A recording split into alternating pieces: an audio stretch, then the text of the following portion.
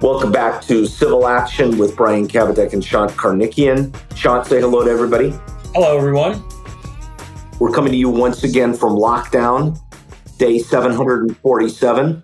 Nope, it's just been a couple of weeks, but it feels like that. It does feel like that. We're in remote, undisclosed locations. And we have an interesting set of cases today on Civil Action where we cover different topics and cases that come down, and we're trying to organize these by topic so you can kind of drill into one issue in every episode. And today, what's our topic, Brian, or what's our theme?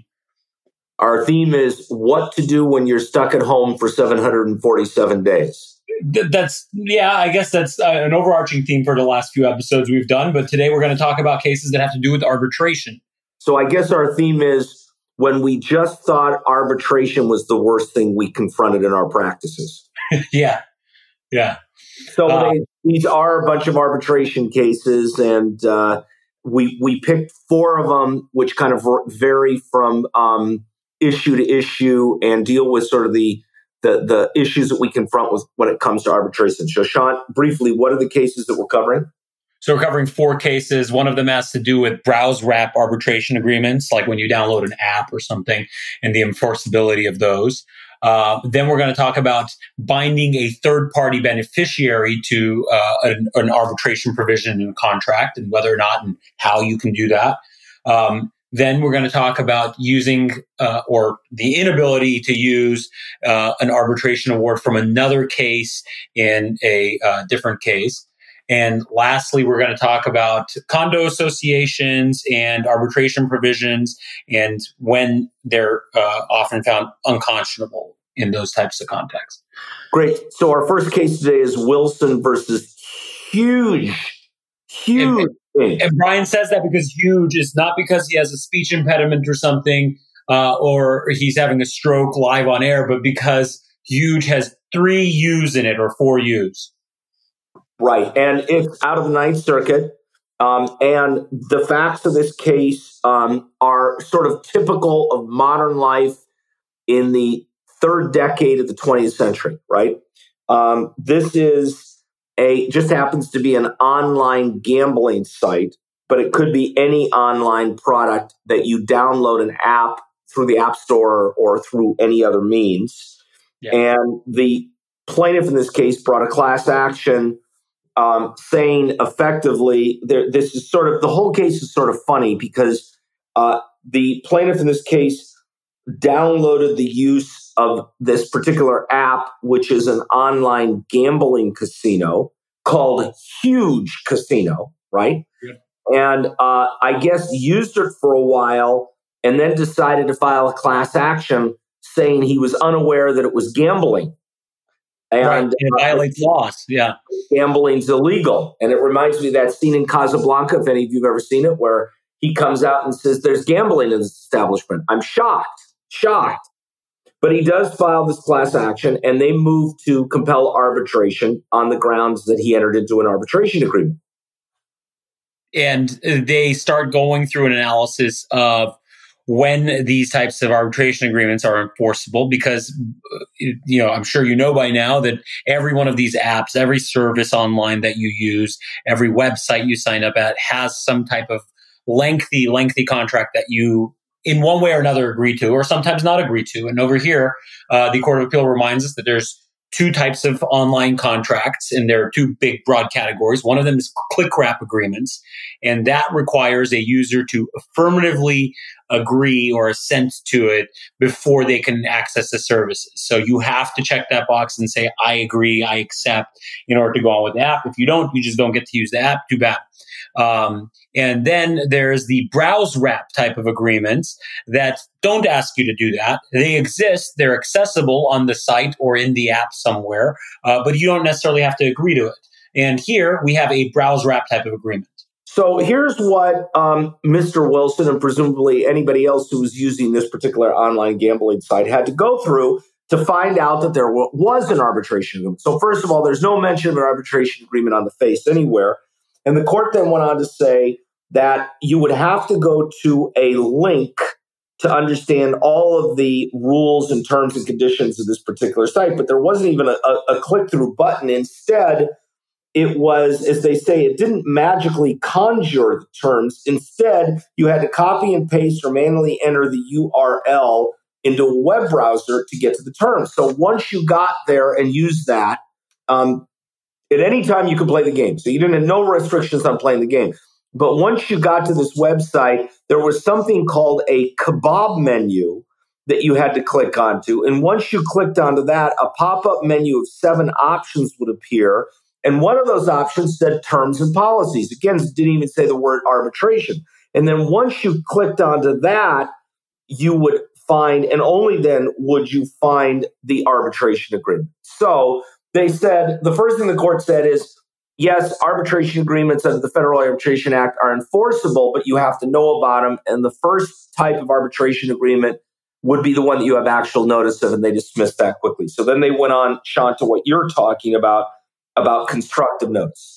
Right. They look at the browse wrap type, which is something you can come across, but they have to be able to prove that you actually did, or you should have come across it. Over here, actually, as Brian was describing the process, I thought you'd have to be lucky almost to come across this. And that's actually what the term that the court used. They said that only curiosity or dumb luck might bring a user to discover the terms. The Ninth Circuit didn't think very much of their of the argument here about why the defendant thought they could be compelled into arbitration, right? Yeah, they have some funny lines in there, like the user would need Sherlock Holmes instincts to discover the terms. And that's true. I mean, but based on the description that Brian just read, it's very difficult to find it, and to say that the user had constructive notice or they somehow agreed to those terms is just outrageous. But Huge here, the defendant, doesn't give up. They say they should be allowed to go do some discovery. In their reply, they say they should be allowed to go do some discovery as to whether or not Mr. Wilson here actually saw it, and whether or not he agreed to it. And the court says that's a little too late, too little too late.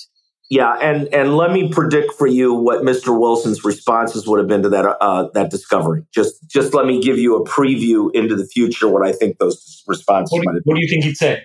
I think he would have said no. So rule number 1 to take away from this is browse wrap is almost always facially not going to be valid. And unless they can prove that there was actually, and that's your second one, there was actual notice, that there was effective notice. And so I don't know how widespread these are, but the court mentioned several examples of where terms are buried at the bottom of the page or tucked away.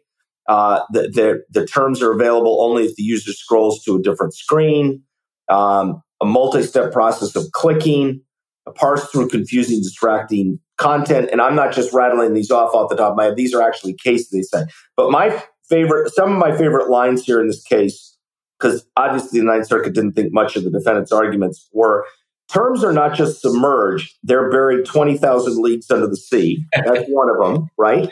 Yeah. And then another one is that accessibility of these terms during gameplay is similar to a hide the ball exercise. And then finally, instead of requiring a user to affirmatively assent, Huge chose to gamble on whether its users would have notice of its terms. Gambling site, right? Funny. Okay. Yeah.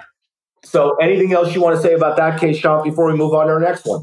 I just say Wilson v. Huge is a good primer or reminder of those requirements. So anytime you have an arb agreement like this, you're trying to fight, go look at this case. It kind of summarizes all the law around this area. So the next case we're going to cover is Philadelphia Indemnity Insurance Company versus SMG Holdings. And I have to set this up first because it's out of the third DCA out of Sacramento, right? And what is involved in this case is, first of all, this policy, the insurance company Philadelphia Indemnity, issued an insurance policy to Future Farmers of America. You've been involved with them for a long time, haven't you, Sean? Yes, for a very long. No, he's kidding. No offense to anyone that has been, though. Okay. And next is that the event was at the Fresno Convention Center. So I don't understand how this case ended up in Sacramento as opposed to the 5th DCA. But be that as it may, it was at the Fresno Convention Center. And the policy, though, was issued to Future Farmers of America but this defendant, SMG Holdings, was an additional named insured, which means what, Sean? They get added on to the policy at the request of the named insured, and they're supposed to have the same benefits that the named insured has. Sometimes they do. Sometimes they have less, only limited to what they're insured for. But in this case, the event, undisputed, is that somebody was in the parking lot, tripped in a pothole, and then hit their head on a car and suffered severe injuries as a result of it. And as a result of that, 2 years of back and forth between SMG Holdings and the insurance company about whether or not the claim was covered. And Philadelphia said it's not. We're not going to pay. We're not defending. We're not going to provide you with coverage. Right. And Philadelphia was arguing that the claim's not covered because it happened in the parking lot. So that underscores Brian's point that it depends. Sometimes the additional insured has the same coverage as the named insured. But anyway, after 2 years of arguing over coverage, Philadelphia files a petition with the court to compel arbitration of the dispute because there is an arbitration agreement in the insurance contract. And the Superior Court denies the petition. They say that SMG, the site operator, additional insured, is not a signatory to the contract between Future Farmers of America and Philadelphia. So they say that they can't be bound by the terms of the arbitration provision and that Philadelphia is equitably stopped from asserting that clause. Right. And the Court of Appeal disagrees. And the Court of Appeal says, no, they're a third-party beneficiary. They are an additional insured. And the argument that SMG raised, which is, well, you denied coverage, so therefore you can't use the arbitration agreement since you're saying I'm not insured under this policy, you can't use it. In my mind, is circular reasoning. I often don't agree with insurance companies, but this time, at least on this facial issue, it seems that if you're claiming benefits under the agreement, you have to take the burdens of the agreement as well, right? So, right. It was the third-party beneficiary, and the other grounds for reversing was the equitable estoppel. You made a claim for benefits under the policy. You can't now claim that you're not a beneficiary under the policy. Right. The fact that SMG is not the named insured makes no difference because you're trying, as Sean said, to take benefits under the policy, and that's the way it works. Now, the thing, though, I disagree with this case, or maybe was completely missed, is a little known area involving arbitration. We all know that the Federal Arbitration Act applies, generally speaking, but there are exceptions. And of course, since 2010, it's had a sweeping effect on America with arbitration agreements and enforceability and the inability to bring class action in consumer cases. But most people don't know that there's a federal act called the McCarran-Ferguson Act, which is reverse preemption. And it specifically says that the Federal Arbitration Act does not apply to the business of insurance, and that's left to the individual states to make. So can California completely ban arbitration agreements in insurance contracts? Exactly. If the insurance lobby in Sacramento was not as strong as it is, we could have the state of California pass a law that says any insurer doing business in California cannot have an arbitration agreement in their insurance contract. And that was missed here. Maybe it was a non-issue. It's because what the court said is that SMG didn't dispute the fact that the Arbitration Act applied. Maybe it would have applied in California because there is no such ban. But I think it's always an interesting topic, which is insurance is just not subject to the Federal Arbitration Act. So instead, the California rules with respect to arbitration, unconscionability, et cetera, would apply in determining whether it was fair and reasonable to compel a party to arbitrate an insurance dispute. Okay, enough of that case. What's next? Next, we have Barranco versus 3D Systems Corporation. That's out of the Ninth Circuit Court of Appeal, originating in Hawaii, which is where I'm sure we'd all like to be quarantined right now. Which is where the three-judge panel of the Ninth Circuit actually made the huge sacrifice to travel to Hawaii to hear the case in Hawaii, including one of the judges who lives about a mile away from me in Pasadena. And so I'm sure it was a huge sacrifice for him. And I want to personally and publicly thank all of them for making the supreme sacrifice of going to Hawaii to hear oral argument in this case. Thank you for your service. Yes. So the plaintiff here owned several 3D printing businesses. And aside from businesses, he also owned websites, the domain names for these businesses. And 3D Systems Corporation entered into an agreement with him to buy both the businesses and then a separate agreement with him to buy the websites or the domain names. So there was two disputes here that are really at issue. The case here is about the contract to buy the domain names, but in a separate lawsuit, Bronco and 3D Systems were litigating an issue that had to do with the purchase of the companies, and that one went to arbitration. And the arbitrator over there ultimately found for the plaintiff, for Bronco, and determined that 3D Systems had acted in bad faith, and they were blocking him from ever receiving payments under the contract. And he was happy there with that outcome. This case here proceeded to trial, and at trial, Bronco, the plaintiff, wanted to introduce evidence of the arbitration award that he had won on the other contract.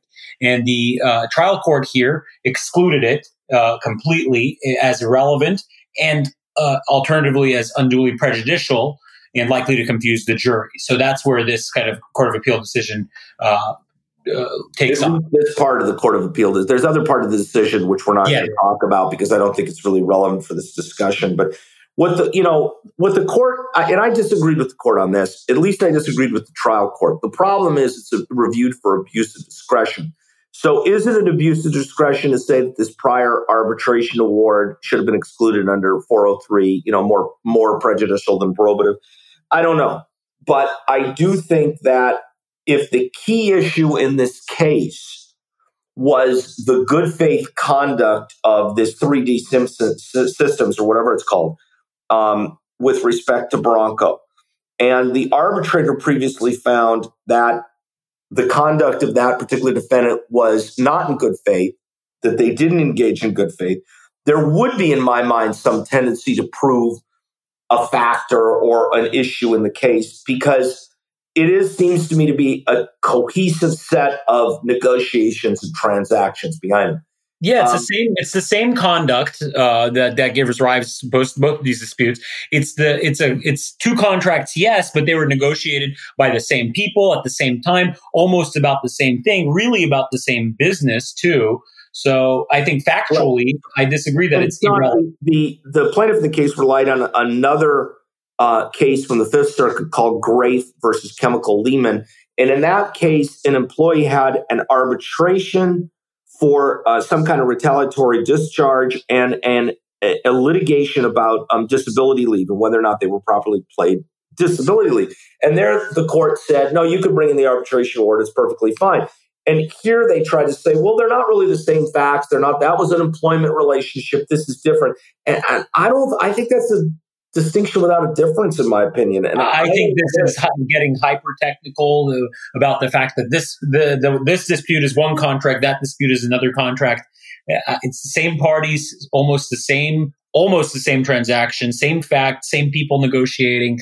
I also disagree with that. But yeah, they say, jurors are likely to infer something from the findings.